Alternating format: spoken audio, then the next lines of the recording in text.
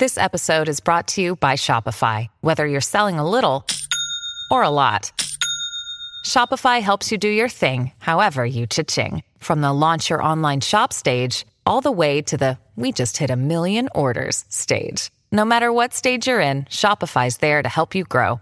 Sign up for a $1 per month trial period at shopify.com/special offer, all lowercase. That's shopify.com/special offer. Hey, what's up? Welcome back to the show. My hours have been maxed out these last 2 weeks with doing some infrastructure building out a YouTube page, updating our Spotify playlist for every song ever played on every podcast that we have produced, launching a newsletter. I've also been recording new podcasts. The first will be with Dane Hance from Vulcan Surfboards. That'll be published next week. But in the midst of all this busyness, I haven't had the time to edit and publish new episodes. You might have noticed that I missed last week. So until next week's episode with Dane, I'm going to publish one today from the archives. This was originally published on February 28th, 2017, and it's a conversation with unflinching big wave surfer, champion spear fisherman, and part-time Hollywood stuntman, Mark Healey. I'm going to be in Hawaii soon, and I'm planning to reconnect with Healey to get updates on some of the things that we discussed here in this episode. And so I figured this episode would actually be a good precursor to that, and one that's worth reposting. So at any rate, my name is David Scales for Surf Splendor. I hope that you are well, and I hope that you enjoy this conversation with Mark Healey. That I don't even know where it was. It was in some video interview that you did about one of your most memorable ocean experiences being riding a great white shark, holding the dorsal fin, and maybe the first time that you've done it, maybe you've done it more than once now, but there's also YouTube footage of you stiff-arming a tiger shark, and you know that like even swimming with sharks sounds crazy to most people. Tell me what we don't know about sharks. What do you know about them that we don't? And enlighten us. Why aren't you afraid of sharks? Well, I'd say I wouldn't say I'm not afraid of sharks under the right circumstances. The same way you saying I'm not afraid of humans. You should be afraid of humans sometimes. Yeah, it depends on the situation.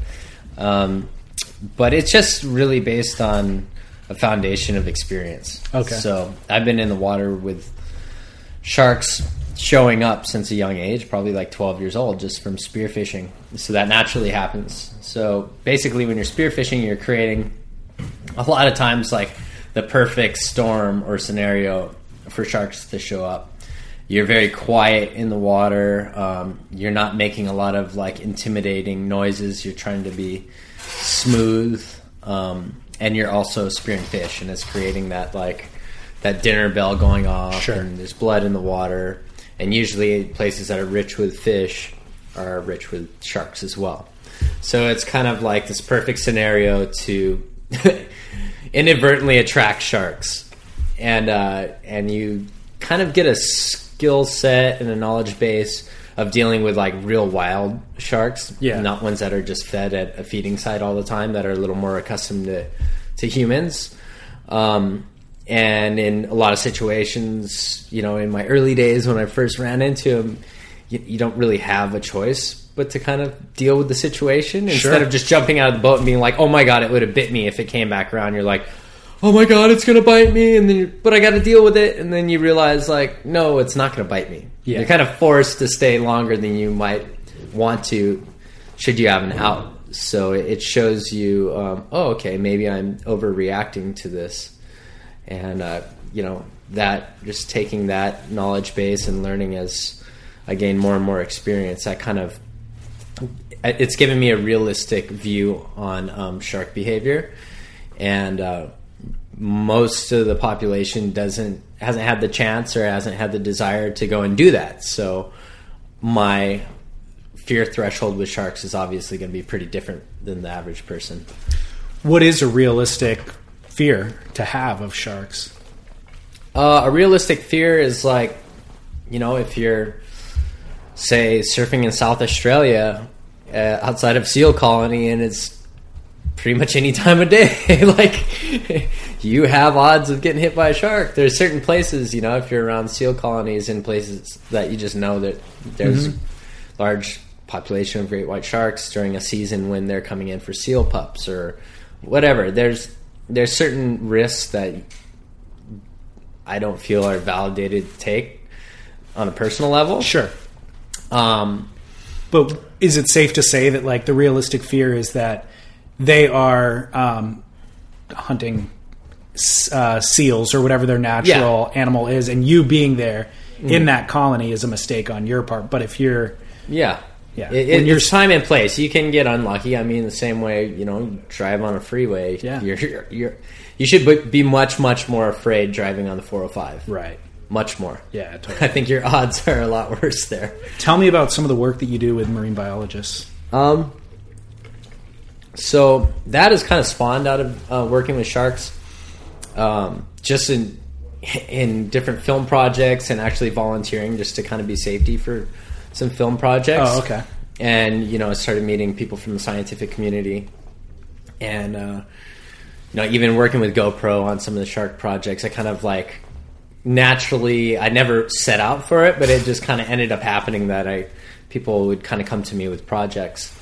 And so I think it's super cool. I always wanted to be a marine biologist. Oh, really? Like, I wasn't one of those kids when I was little that was like, I'm going to be a pro surfer. Yeah. Like, it didn't seem realistic to me, and I was very interested in marine biology.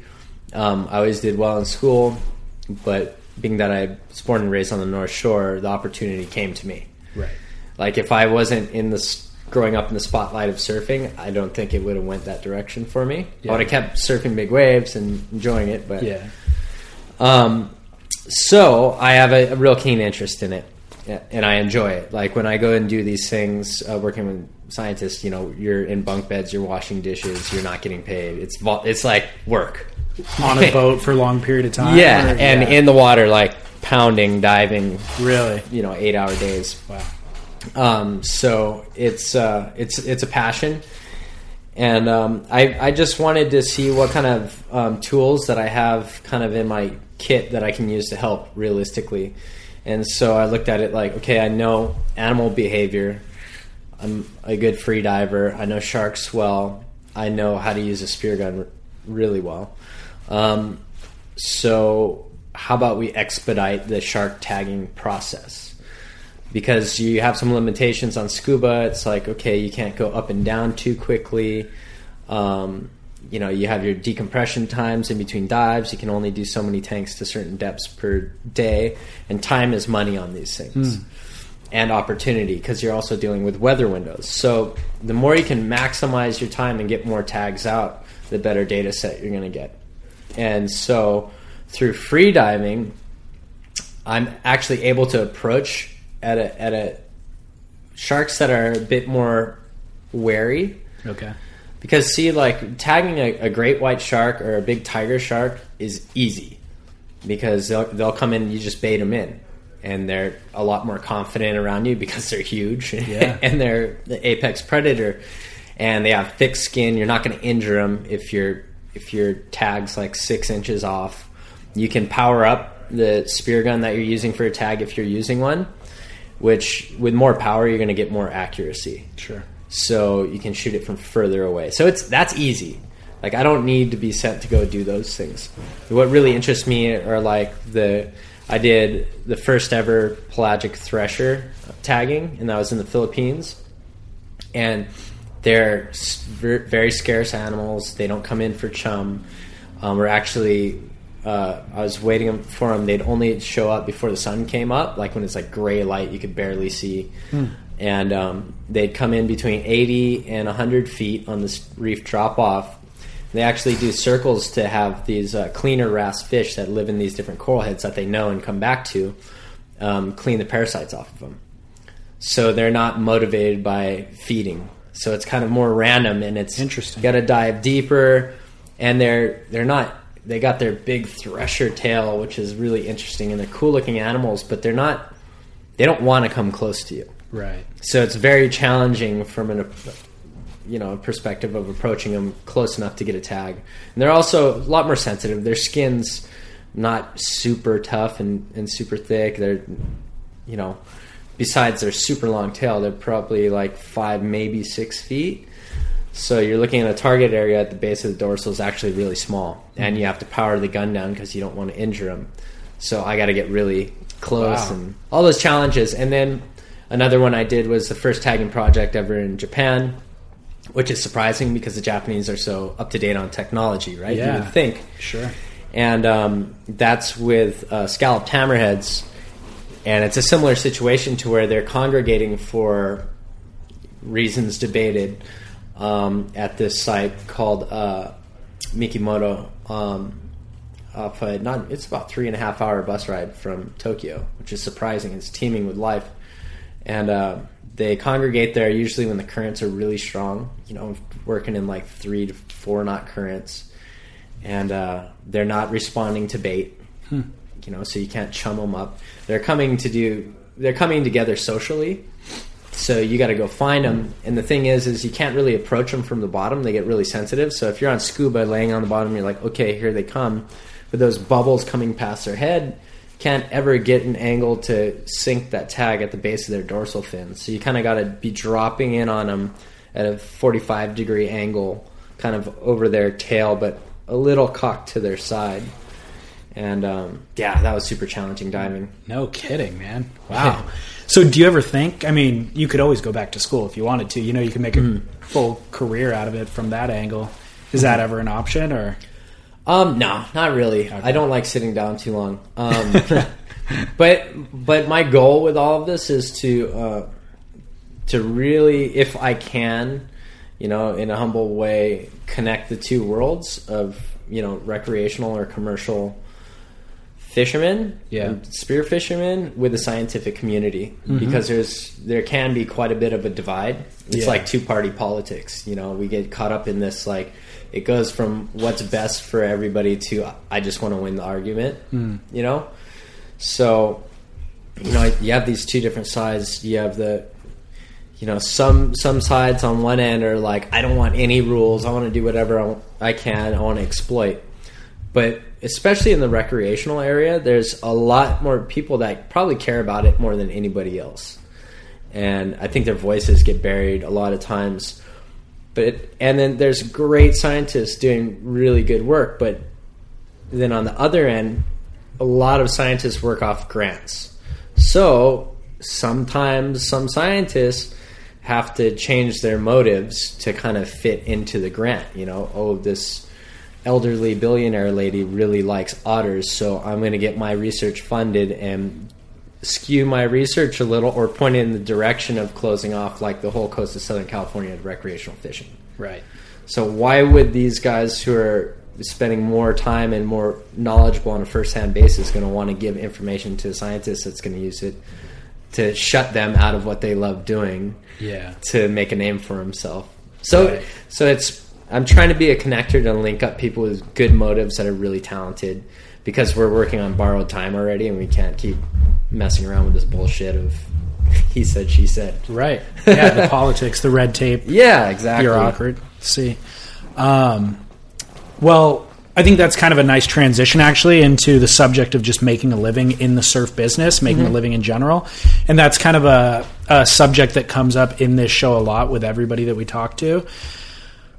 Traditionally, to make a living as a pro surfer, there's kind of two models. There is the contest surfer, and then there's the free surfer. And I feel like that free surfer category has actually been divided into a lot of different ways in the last decade, more than it was previously, where there's big wave free surfers, there's air guys, there's watermen, which I think is probably a category that you would fall into.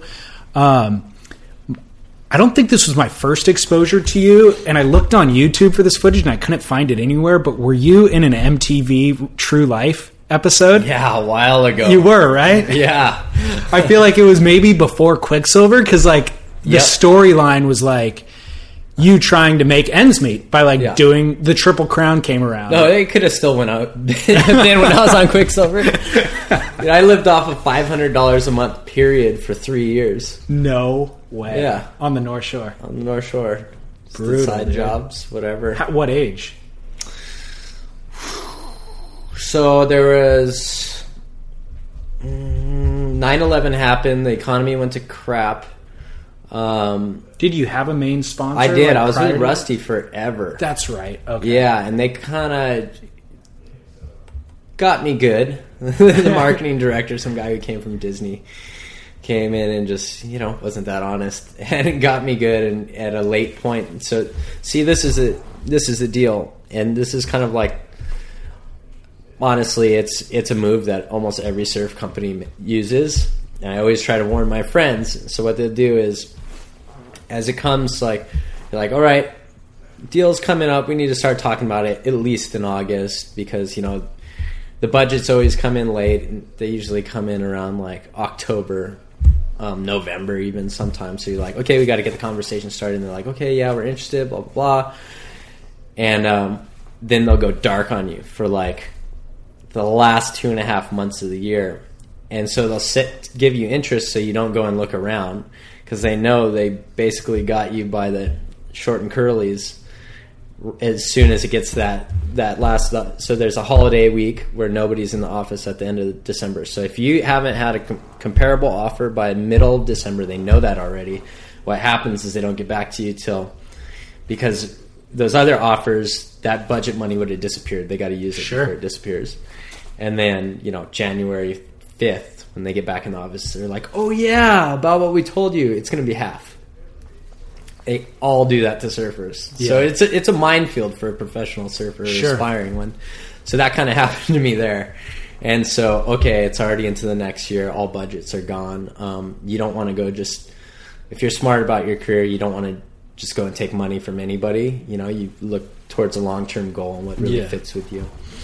So I ended up going, but I still had Reef. They were great. They stuck to me. So I was making $500 a month for them, so I did that whole year. And then I got picked up by Quicksilver for $500 a month, but they told me I had to drop Reef. Oh, no. So I was back to making only $500 a month, and I had to cut ties with a company that really stuck by me, which I felt terrible about, but I had to look at the future of it. And then, I was at that rate for 2 years. And so was that like late teens, early 20s? That was early 20s. Okay. Late teens. So, yeah, that True Life MTV episode, it was like living from contest to contest, essentially. Then the Quicksilver came along, and then that went away, obviously, between 2001, 9/11, and then financial crash in 2008. Probably had a few good years there, but at 2008, the Quicksilver had this huge culling where they got rid of pretty much everybody. Mm-hmm. And then I remember you were on Depactus for a short period when they were around for a short period, and I was glad to see that happen. And I actually really was impressed with their branding and what they were potentially going to do, and so it was sad to see that disappear as well. But it's like, you're a guy who you've had great potential. You've had in terms of surfing ability and exposure and all that, you are out there. It's just kind of got a deal with the wrong company at the wrong time, with the economy doing what it's done. So I feel like you're a great guy to have the conversation with, which is just how do you make a living as a pro surfer nowadays, So like how you were talking about earlier, there's the free surfer kind of niche, and that's been subdivided into big wave surfer or whatever guy or whatever. Right. But what you have to keep in mind is that free surf pie of money is probably a third of what it once was, and it's got more different niches in it. I agree. And there's maybe only one or two guys at the top of that pie, and there's no middle. There's not a lot of middle class, and it's only this trend is only gonna continue for sure. I agree. I'd say 100%. There's no middle class. But then also a lot of the see this is what's changed a lot. Surfers are now, before it was you remember all that stuff when outside brands were coming in and trying to sponsor WSL or ASP contests at the time, and surf companies get super up in arms. They're like, no, you can't have an outsider, or somebody even Nike comes in and the surf media and the surfers kind of jump all over them, you guys aren't surfing, you're coming from the outside. I think the tables have totally turned, or the tides have totally turned, in that now surfers go and buy non-surfing stuff. They do, totally. And nobody's wearing head-to-toe Billabong or whatever it is. It's people, you're going to see a surfer go buy a pair of Carhartt pants and maybe a Lululemon shirt if they're, over 25 years old and have some cash. Right. So I think those days are over. I think the surf industry got really cocky with how easy money was in the 90s, and they kept repeating the same things that they could pull off then as the economy got tough, and finally realized a little late that they got too big and too spread out. They grew a lot in that period of time. Yeah, and it's crazy watching so many different companies. Like, you have to really be careful about fast growth. It's a killer. Oh yeah, completely. But it's been interesting, and so that's why I spent a lot of time and effort to really put together like the people I'm working with now, and in being in line with the different companies that I'm kind of starting right now, and in line with what I want to do. It's like I've done the traditional surf media and surf, professional surf, free surfer thing long enough. Like, I don't need to do it anymore. It's been great. I'm super thankful, and I owe the surf industry a ton. But you gotta do things that are meaningful, and work on projects that are meaningful. Sure. And so I've just done a lot in redirecting and making sure all the brands that I'm working with are kind of heading in the same direction that I want to go. Yeah. And so I just kind of did a whole revamp of things lately. So let's talk about that. Who are you working with, or maybe just start with, how do you make a living as a pro surfer nowadays? And the foundation is you can't just, there's only a handful of people that can go and just surf. Like, you got to be creating content. You got to be bringing something to the brand besides just going out and being awesome. Right. And you have to have your own brand at the same time, which is, I hate saying that just because it sounds so like soulless and terrible that you're a brand. But I mean, as far as your social media and everything, you have to be bringing something to the table that they can piggyback on. Yep. So I would say more than anything, a lot of my stuff is just content production and working with like my brands and a lot of consulting in ways, like sure. Whether it's doing design work, working with a design team, doing those like 2 big film trips a year for their content and their photos, and helping them like, okay, I have idea A, B, C, and D. Do they work? I can connect you guys and with any kind of crew to fill these positions to make it the best it can be. Work with storyline, narrative, and also give them a mutual benefit of interfacing them with some of my other businesses that I'm working with, right. Or like charitable or positive causes. Yeah. So it's super undefined. Sure. Now, honestly, and that's the only way you'll make a living right now is to be undefined and kind of move like water, Bruce Lee style. I totally agree. Let's talk about you're involved. Like, what are the companies that you're involved in, and what is Surf Shop Box? Let's talk about that a little bit. Okay. Yeah, definitely. So the companies that I've started or am involved with, not just sponsored by, right. Is, the main one that I've been working on the last few years is Healey Water Ops, or Healey Water Operations is the full name. And so I do basically make very high-end, bespoke, customized adventures under the ocean anywhere on the planet for very high-end clientele.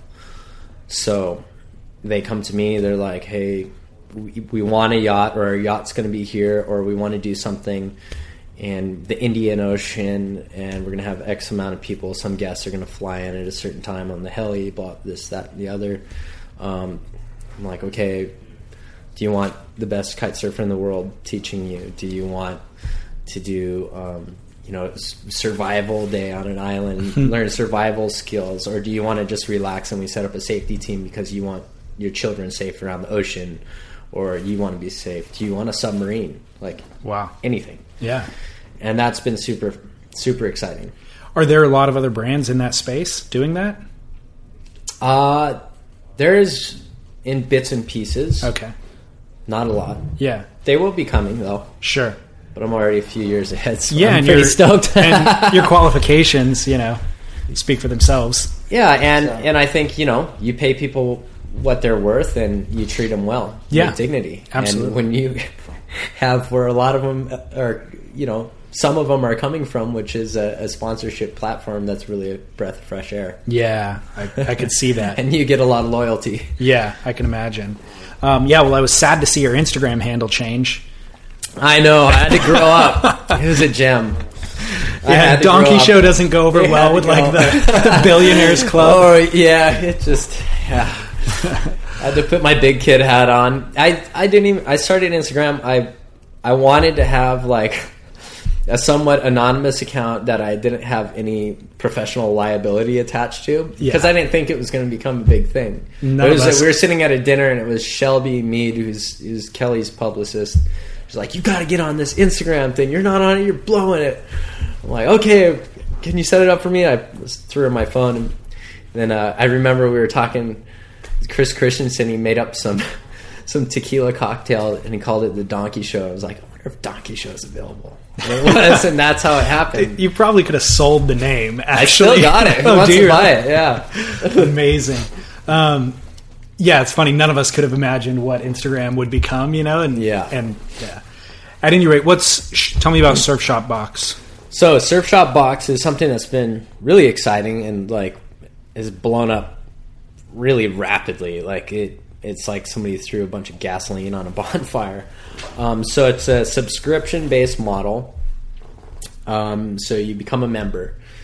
You get a surprise box of gear that's worth at least $100 retail, and you pay under $50 for it. And it shows up at your doorstep every month.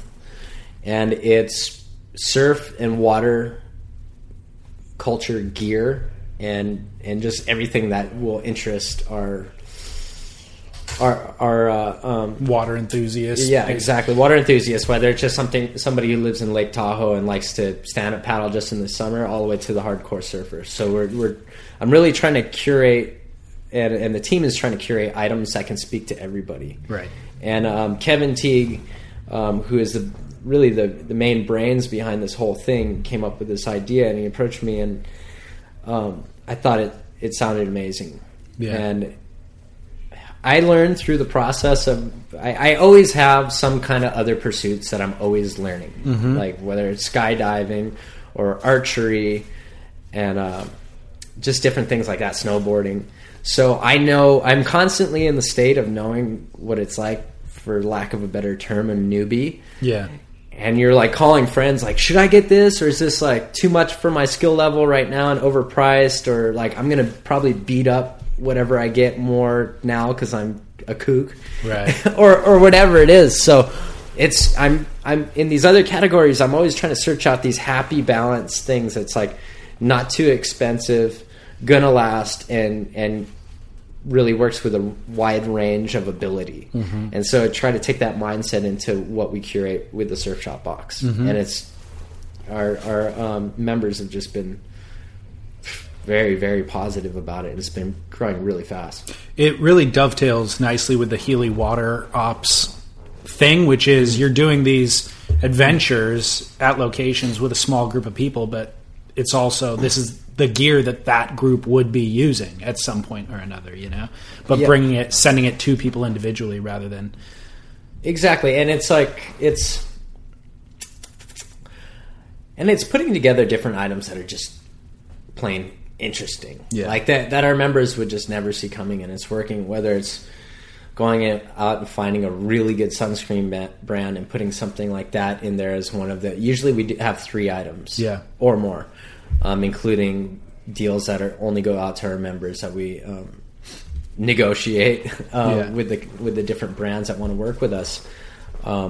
And so there's usually a big item, a supporting item, then kind of a satellite item, and then deals on top of it. Yeah. And member-only content like prints and T-shirts that are just one-off runs for our members. So we really try to do like unique and special things that they're going to value.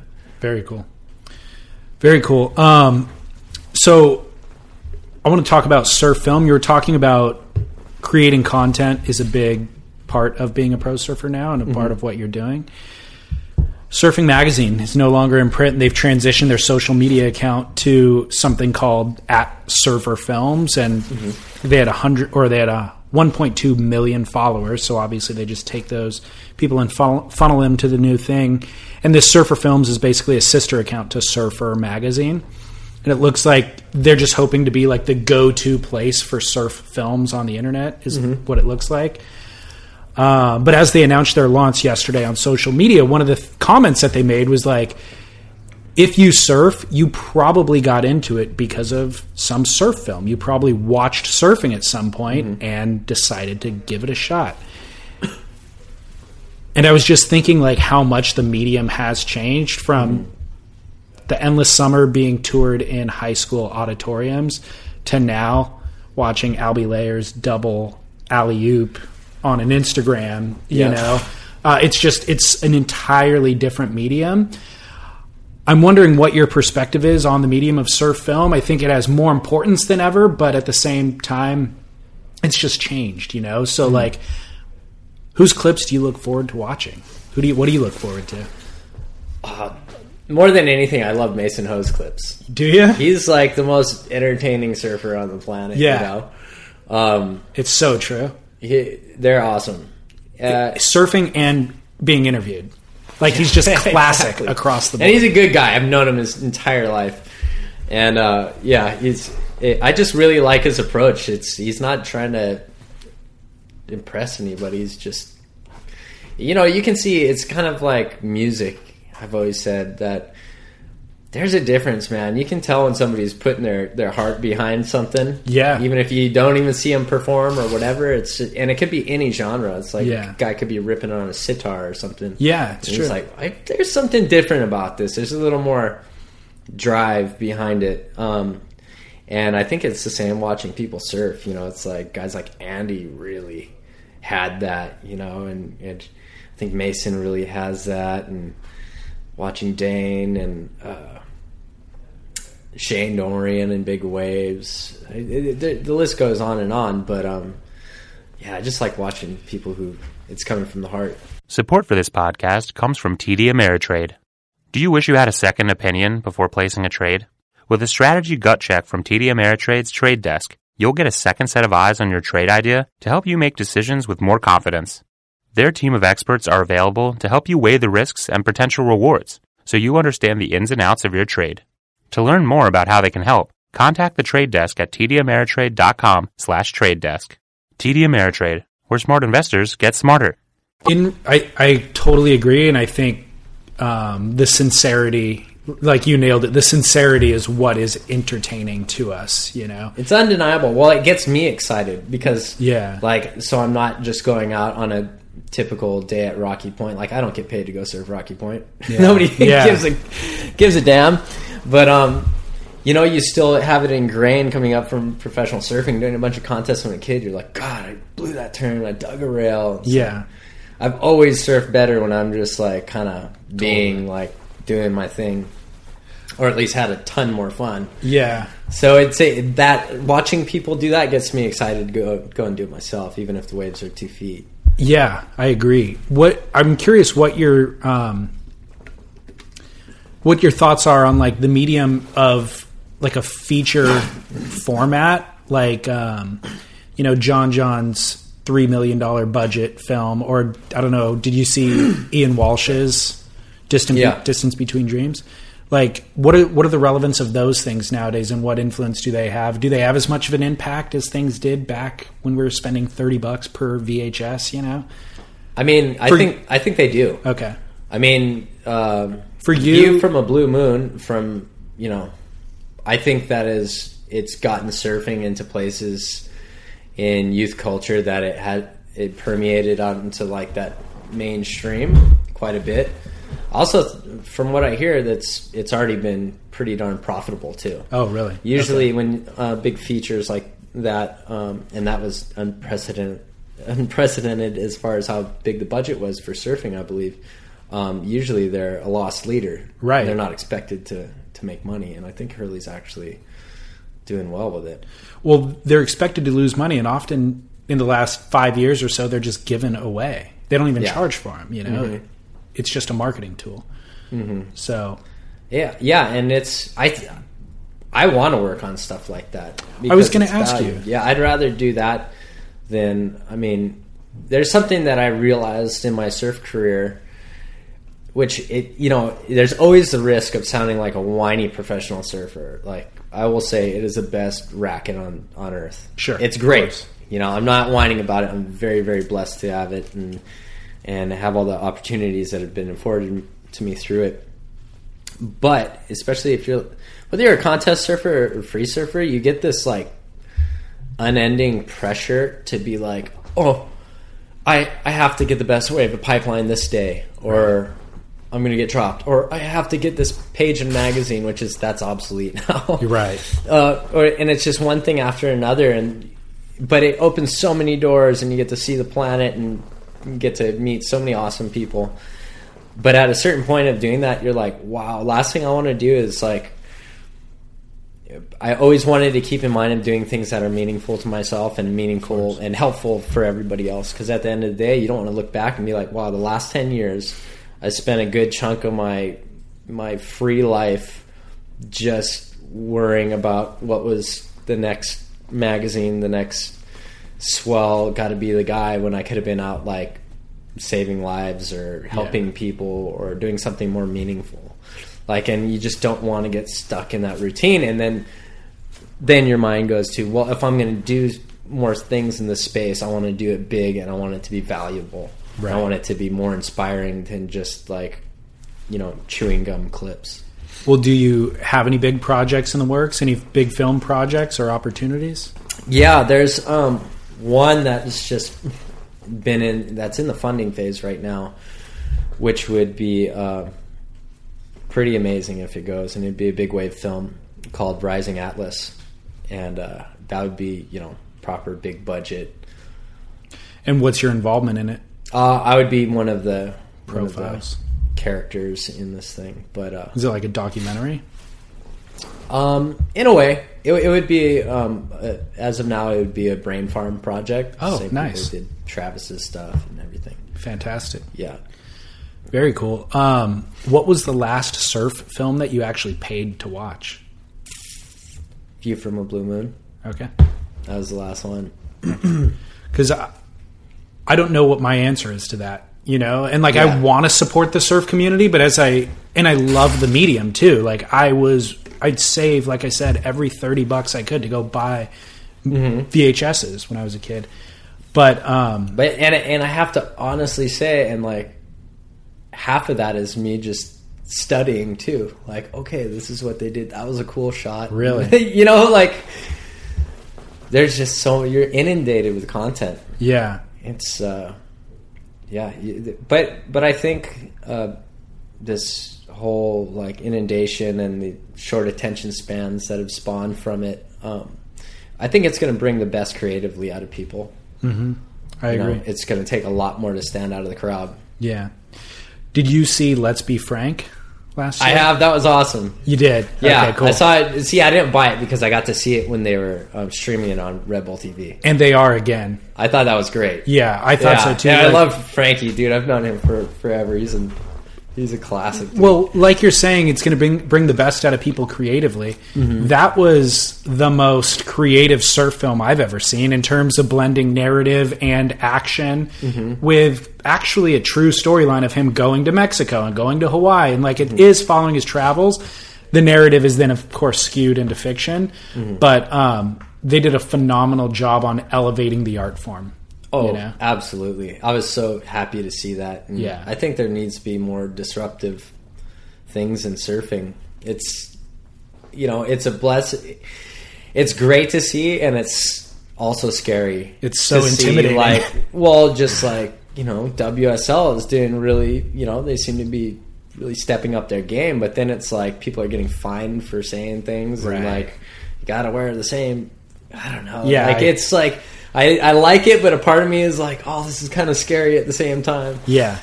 Well, so speaking of Red Bull, I think they've walked that line really. They've walked the fine line really well. Like, they have really slick, amazing production. Like when they did the Cape Fear event and the they didn't do the Jaws event. They did something else recently. Oh, I can't even remember what it was, but it was like they're doing these live streaming events, but the production is just as slick as WSL, but they don't have the same kind of buttoned up mentality that the WSL has. Well, that's the really interesting thing, though, right? Is because the WSL has done that before too, with a big Cloudbreak Fiji swell. Oh, that's right, where they called off the comp, but and then there's the other big swell, and they live streamed it as well. That was last year. Okay.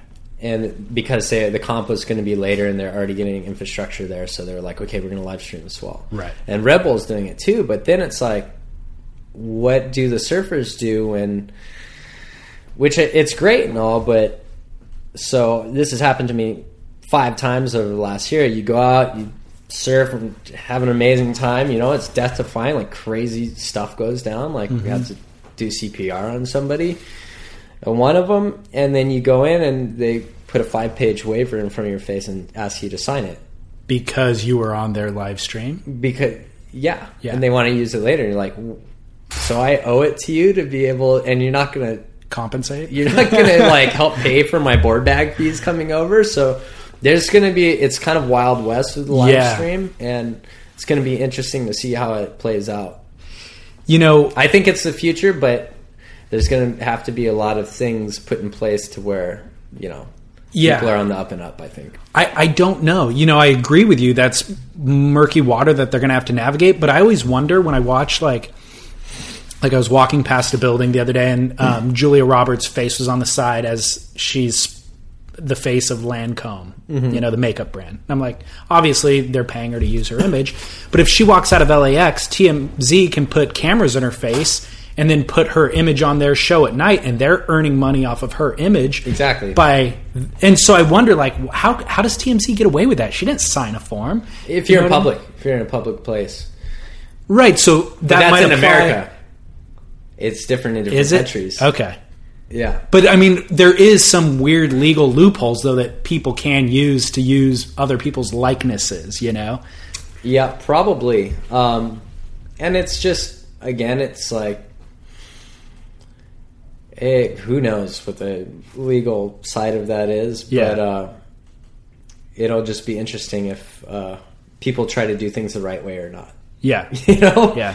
You really hope so. Yeah. You really hope so. And I think they've been trying to. It's just new. Exactly. It's new ground. I'm not saying it's so new. Like I will say with the WSL in the last couple of years, I feel like they are trying to do what's best for the athletes, for the viewers, for everybody, and there may be missteps along the way, like handing you that waiver, but they are trying to do what's best. They are trying, and that's the thing, is that I've been in the position for a while of being somewhat of a go-between and kind of helping represent the surfer side of it.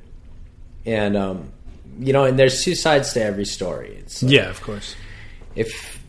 A lot of surfers don't understand the business side and the liability side and the kind of hurdles that a company that's trying to promote the sport to make a profit has to have. So, like I was talking about with the spear fishermen and the scientists, you gotta meet in the middle. You can't just bicker and be unwilling to listen to both sides of the story. Transitioning into big wave surfing and the experience that you talked about where they either run the contest or they stream the free surf. I love surfing and I want to watch surfing and I want to support surfing, but big wave surfing for me has been something that's been really challenging to watch the contests because it's so boring. Like there's long lulls. And I think it's something that the WSL or whomever has difficulty promoting because they have to call on the event with like 72 hours notice. They can't. Whereas like the Gold Coast Quicksilver Pro event, we have scheduled out a year in advance, and we know when that window is. The big wave events, they have to call on at the last minute. Although on the flip side of the equation, I think it has wider appeal to the public than any other facet of surfing, because a non-surfer can appreciate a guy on a 60-foot wave more than he can the nuance of Kelly Slater's top turn at lowers, you know? So it's like it has bigger appeal but bigger challenges at the same time. Well, I don't think those challenges are as big. Okay. I've had this conversation with Paul Speaker before, and the thing is you have to... Okay, the big wave surfing thing, when it's an event that's really cranking, like the Jaws event or when the Eddie runs, it crushes all viewership. Totally. Records. Those two examples, by the way, were phenomenal events. Right. Well, they had this past year professional webcast team, but so this is what I was saying. I was telling him, like, why don't you do the due diligence of taking everybody that's on that tour and you go and film a piece on them, you know, in their home training, have people get to know them during all of these long lulls. Like UFC was like, you know, basically underground sport. If you would have watched it, I remember getting VHS UFC tapes from Cammy's back when it was around Sunset Beach and watching it, just like, this will never catch on. I did the same thing. But you know what? They humanized it. So you have all this dead time to do storytelling during these events, during these lulls.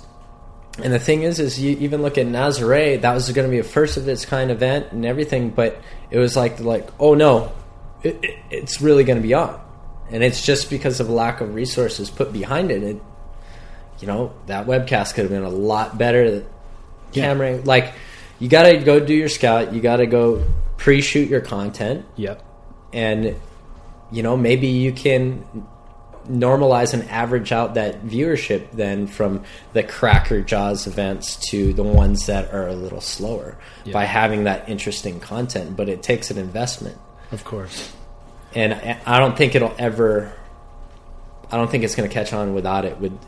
And my thing, I was always saying in the meetings, I'm like, there's nothing that could be possibly worse for this tour than a bunch of guys with less technical ability on 10-foot boards surfing 12-foot waves. Yeah. It's the worst thing ever for big wave surfing. Totally. And they don't want to do it.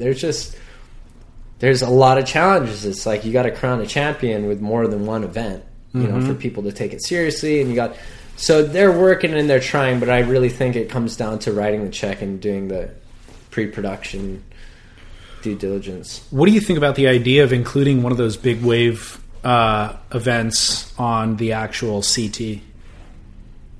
For all the CT guys? Yeah. Like I think a lot of them won't want to do it. If it's like, if you Nazare or something, like, people could very well die. Yeah. Is the sport that much different to where it's different? So, and there's great guys that can translate, but if you're going from your super everything that you do all year besides pipeline and maybe chopo is like riding super skatey boards way back on the tail and very high performance surfing, and you're trying to transition to at the shortest probably a 9.8 if it's a real event with proper surf, and it's just it's a different way of riding. It is, but I just wonder conceptually or theoretically, like, we're looking for the best surfer in the world. That's what the World Championship Tour is. We're looking, you know. I want to see it. I think it should be. Like, I would like to slowly transition over to that because 12-foot cloud break, or let's say chopu, is entirely different than 3-foot snapper. Mm-hmm. So you can make the same argument there, you know, and they're going from riding a 5'11" to a whatever. They're riding at chokes. 6'3". Well, John maybe he's riding a 6'3" there, but you know, so I just think, like, I would like to see that transition start to kind of happen. As a fan, I would definitely love it. It would throw a spanner in the works, you know? Yeah. Like, why not? Yeah. What are some ways that the WSL could make the big wave tour better for the surfer, for the contestant? Well, the prize money's got to be respectable. Okay. So, you know, you go on, you know, you have something that breaks the internet, like a Jaws event, and then it ends up on Sports Center, and Billy Kemper's holding up he's in a bar holding up a small trophy and a check for like $30,000. Right. Like, people are like, what? This ain't a sport. Right. This is like curling in the Olympics. Yeah. It's what is it? I think the Big Wave event prize money was a fifth of what the women's events were, but it's disproportional. And a lot of guys they don't have a lot of sponsors. They got a second job. They got maybe families. It's a different breed for the most part that's into big wave surfing. Right. And you can't, when they're dropping everything last minute to go and jet lag and risk their life to help make you money, like, come on. And you got to be compensated. Yeah, to fly to Portugal on a couple days' notice with all the equipment and stuff. It's dangerous. And it's not cheap. No. For guys with multiple jobs, Which, at least now, I think, what was it? It's like $2,500, $2,500, you get it for right away for showing up. But that's not going to cover going to Portugal from Hawaii. No. So if they want, like, the best surfing, there has to be the resources behind it. But I understand it's a business, too, and... I don't know what the the balance sheet looks like on it, and I've for a long time now I've felt like the largest innovations that we're going to see in surfboard design will be in the realm of big wave paddle surfing, and I also feel like the biggest changes in big wave surfing will happen because of some new board innovation. Mm-hmm. Those things kind of go together, but where do you see the biggest areas of improvement for board design and paddle and guns? That's an interesting one. I'll explain to the listener real quick. Like, you need a lot of foam to paddle quickly. The waves are larger, so they're moving faster, so you need these giant boards. But once you're up and riding on the giant board, it's a lot less maneuverable. So we saw Kai Lenny do an air this year. It's actually stomp an air this year at Jaws. Toe surfing. But it was on a toe board, right? Yeah. And he was doing turns in the Jaws event, actually, like kind of top turns. Yeah. It's...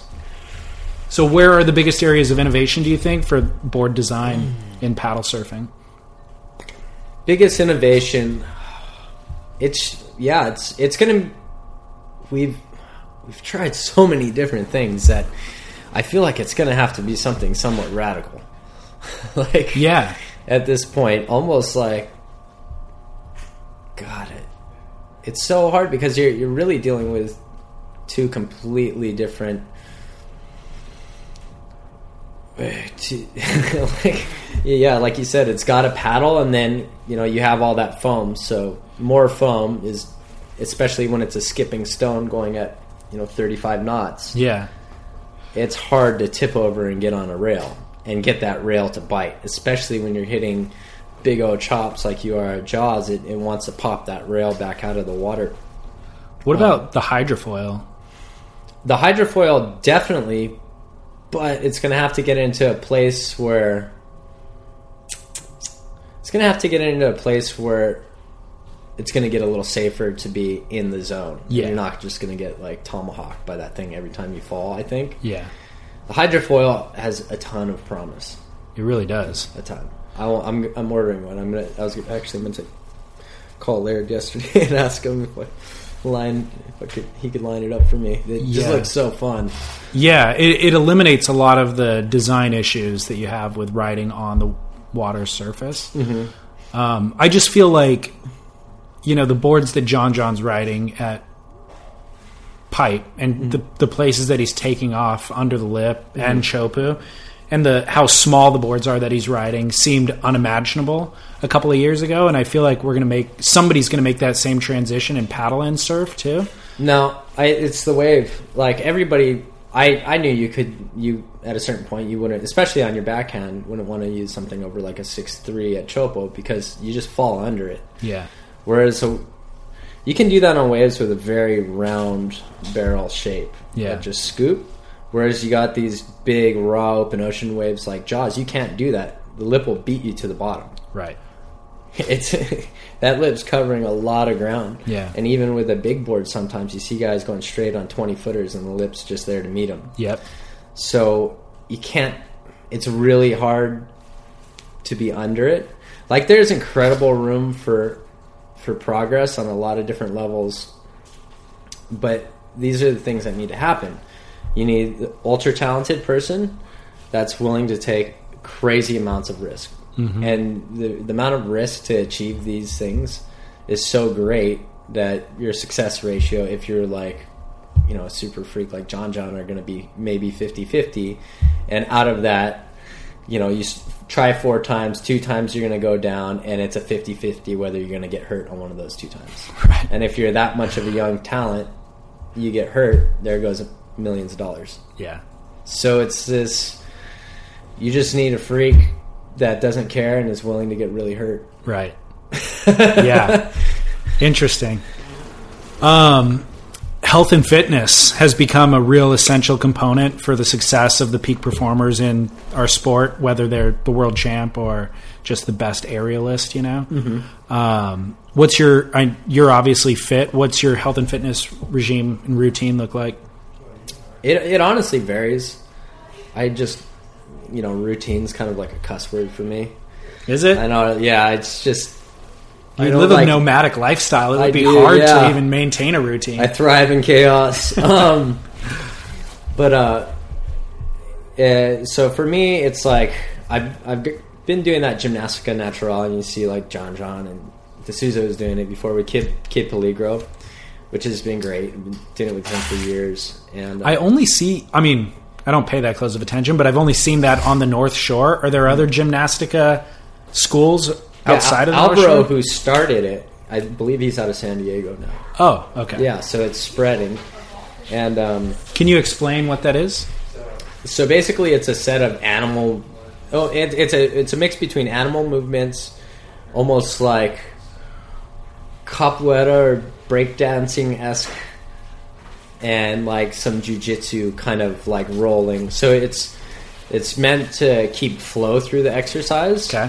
And there's no weights involved. It really incorporates breathing a lot. So breathing correctly and getting your body to breathe efficiently while you're in movement and using strength. But it's like all these strength and flexibility movements. Okay. So for me, my biggest challenge is always range of motion. I'm a beat up like guy at this point, you know? Mm-hmm.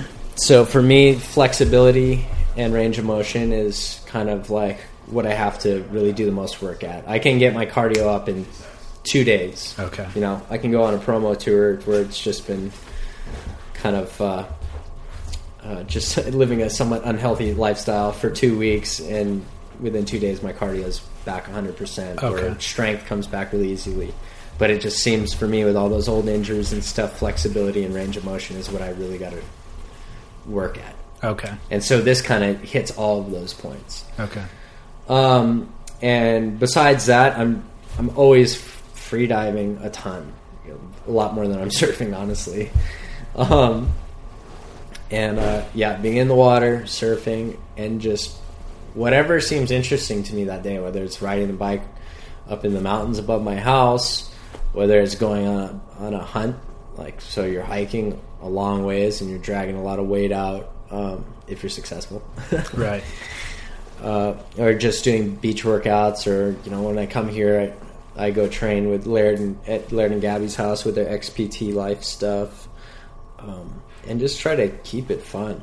So, are you on Oahu? I'm on Oahu. Okay, North Shore. Cool. What does your diet look like? My diet is I try not to do I try to veer away from sugars. I eat, as far as meats go, I eat as much as I can. Either meat that I've got myself. So my red meat is mainly axis deer, and that's coming from either Lanai or Maui usually. Lots of fish that I go and spear. And then for fruits and veggies, I try to keep it as local as possible.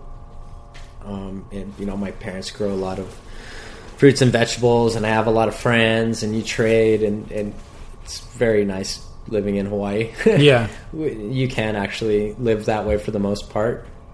Pretty much the only time, I'm buying like a main is if I'm going out to eat. you're on the road so much, I would imagine that happens all the time. Yeah, exactly. There's just no choices at a certain point. Yeah. Sometimes you just gotta buckle down and choke down a frick, whatever you can find. But I take a lot of things like that's what I was going to ask. Progenics. Yeah. So those supplements are awesome. Like I really need the meal replacement ones because I have a hard time like getting an appetite a lot of times. So I gotta force myself. So if I'm on the road or on a plane and I don't want to eat some crappy food, I'll do the Progenics build, and then the recovery is huge for me. It's crazy because since I do so many different like workouts, I'll hop into one that maybe I haven't done in a while, just because I feel like it, and I have a really bad habit of just going like 1,000% anytime I do it.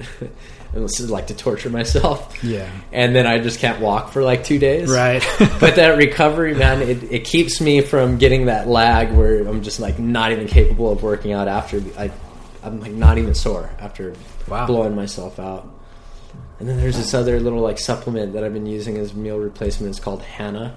Okay. H-A-N-A-H or H-A-N-N-A-H. Okay. And it's just this natural old Ayurvedic recipe, and it kind of tastes like, you know, dumping grandma's entire spice cupboard in your mouth at once. Sure. But it totally works and gets me going. What, in regard to health and fitness, do you have any meditative practice or anything other than kind of diet and exercise? Lots of breathing. Breathing is probably what I focus on the most. Okay. Is there a method that you study? I just take everything from everywhere that I learn.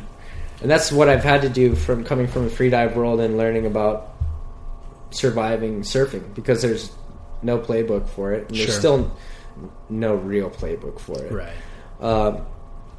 And it's, taking things from yoga, because I do practice yoga quite a bit too.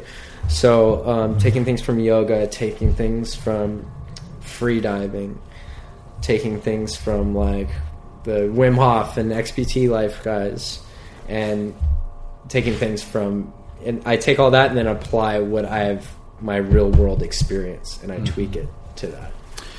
What's your breath holding record or limit at this point? I think a couple weeks ago, no, that would have been a couple of months ago by now. I did a 6'10", static, just sitting around. I think I could hit 7 if I get in the right state of mind, for sure. But that's my high point right now. Yeah, 6 minutes and 10 seconds is a long time. Yeah, you're seeing stars.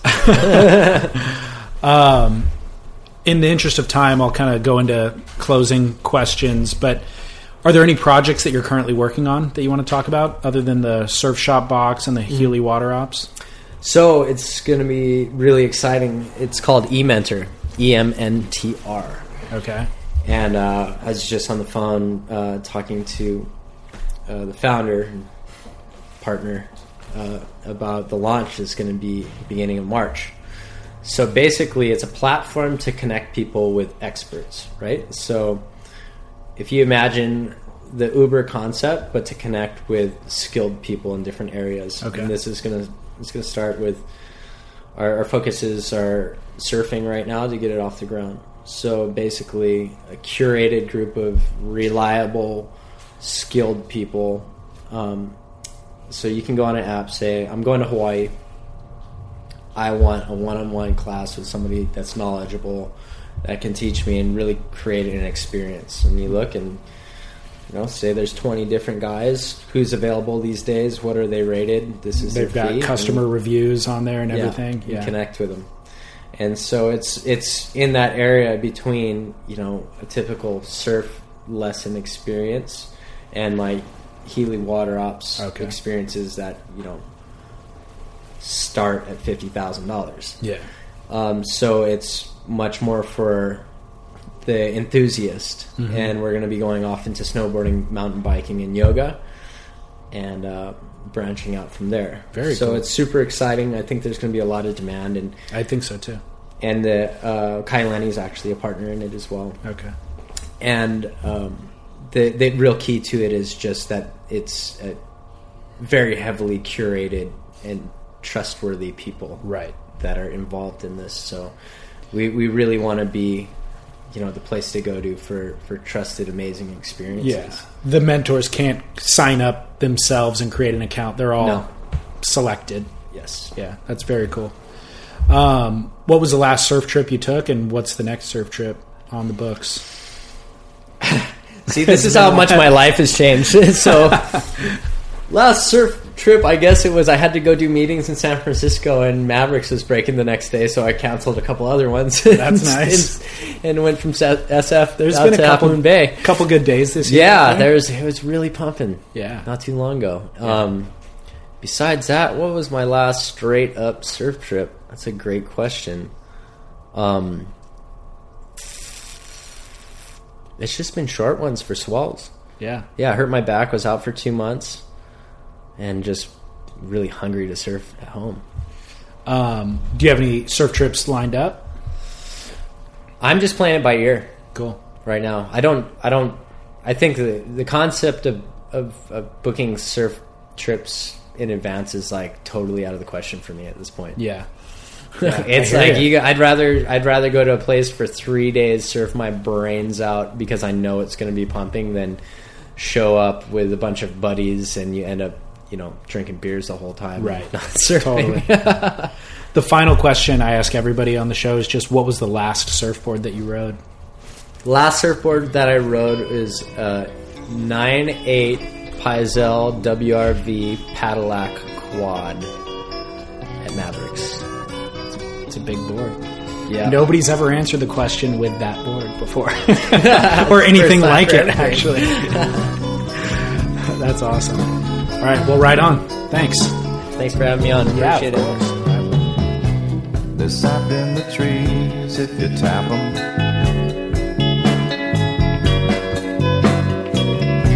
There's blood on the seas if you map them.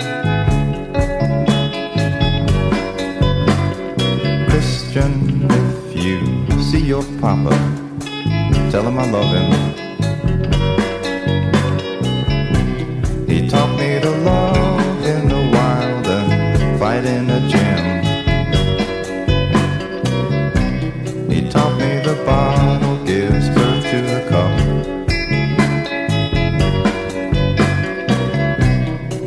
And you won't get hurt if you just keep your hands up.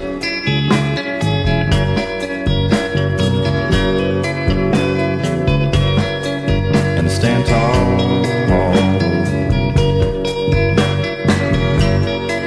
Like sycamore.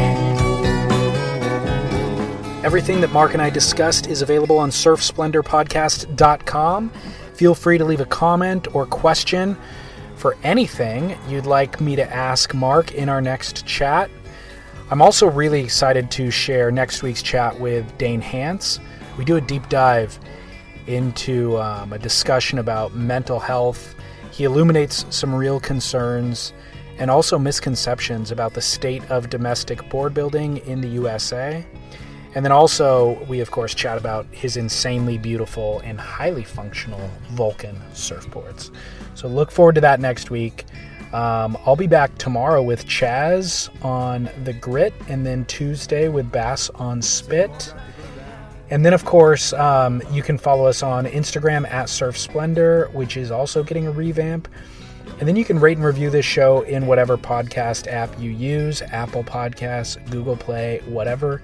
That is really helpful for helping strangers find our show. So if you can do that, we appreciate that.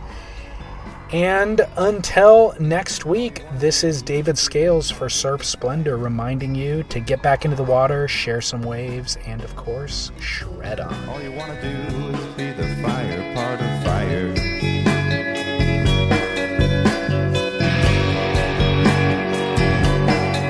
Like sycamore.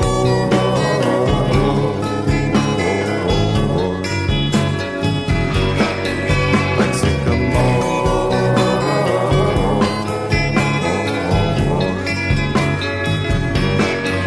Like sycamore.